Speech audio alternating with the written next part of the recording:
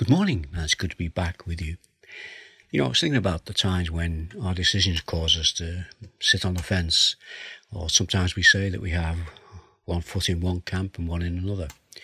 Sometimes we do that when it suits us. I might vote for one political party one year and then vote for another one the next. I might support a football team until they start to lose and then move my allegiance to another team. But I want us to think this morning about making choices, and in particular making one very important choice. It's a choice that we as Christians have made. And it's good for us to remember that when we accepted Jesus as our Saviour, it became a life-changing decision, a decision that was secured for eternity. And the treasures and the promises of God's Word become ours.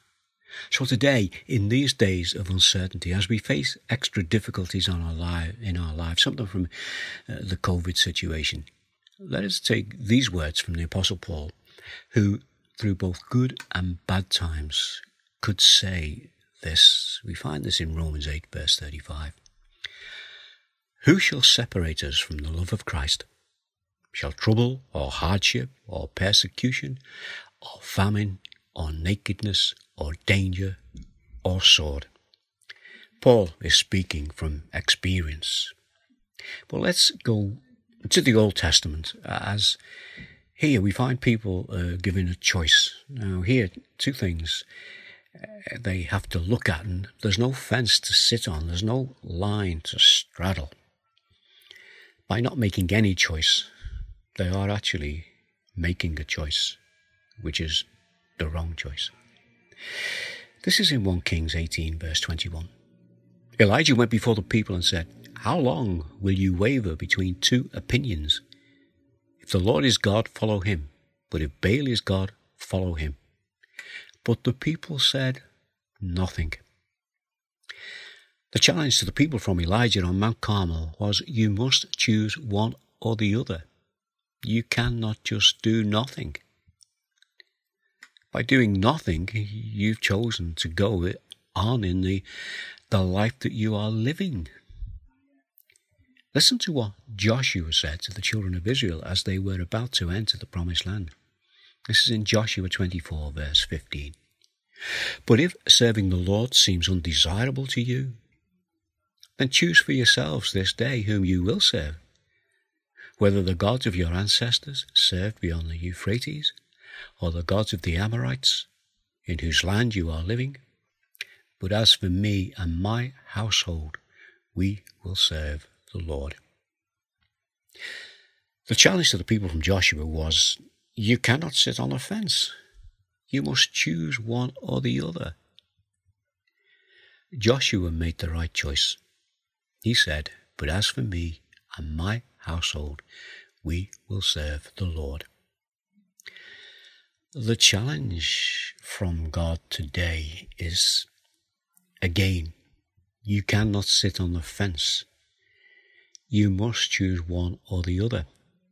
We are by nature sinners, separated from God. If we do not choose to follow God, then we have chosen to continue on that road that leads to destruction. In Matthew chapter 6, verse 24, Jesus said, There's no one can serve two masters. Either you will hate the one or love the other, or you will be devoted to the one and despise the other. You cannot serve God and money. In the parable of the sower, this is what Jesus said about those who hear the gospel but who do not choose to believe. He likens them to the seed that fell on the hard path. Luke 8, verse 12. Those along the path are the ones who hear, and then the devil comes and takes away the word from their hearts, so that they may not believe and be saved. I was thinking about the song by Bob Dylan, You're Gonna Have to Serve Somebody. What he does in that song, he lists people from all walks of life and points out that our main choice in life is between one of two things. Carry on the way you're going, without God or choose to follow God.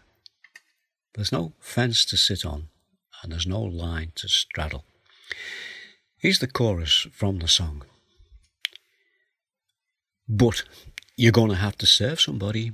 Yes, you're going to have to serve somebody. Well, it may be the devil or it may be the Lord, but you're going to have to serve somebody. The last chorus changes slightly. In the first chorus, the first word is but, and goes on, you're going to have to serve somebody. But at the end of the day, this is the chorus from the last end of the last verse. Still, you're going to have to serve somebody. Yes, you're going to have to serve somebody. Well, it may be the devil or it may be the Lord, but you're going to have to serve somebody. There are a few things for us to think about this morning. Hope as Christians who know the fact that Jesus is with us and we've chosen to serve him, that we will go on today and walk with him. If we haven't done that, maybe we will think about what we've heard. Let's just pray for a few moments. Our Father, we thank you again for your word, for the truths held within it. And our Father, we thank you that you have gone before us. You have opened the way that we can be right with God. And our Father, we just pray that if we don't already know that way, that we will take it today, choose you. Our Father, we know that it's by the power of your Holy Spirit that these things happen. And we just pray that these words might be taken by him and used to your glory.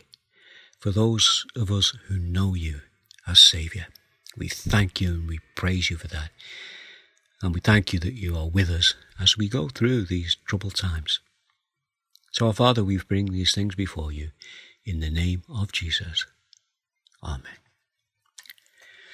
Well, I've got one verse for you before we finish this morning. It's from 1 Thessalonians 1, verse 4. We are told to seek Jesus, and we're told that if we seek, we will find. And you know, the strange thing is, and the wonderful thing is, that when we do find him, we realize that he has chosen us. 1 Thessalonians 1, verse 4. For we know, brothers and sisters loved by God, that he has chosen you. May God bless you today. I'll be back tomorrow. In the meantime, take care. God bless. Bye now.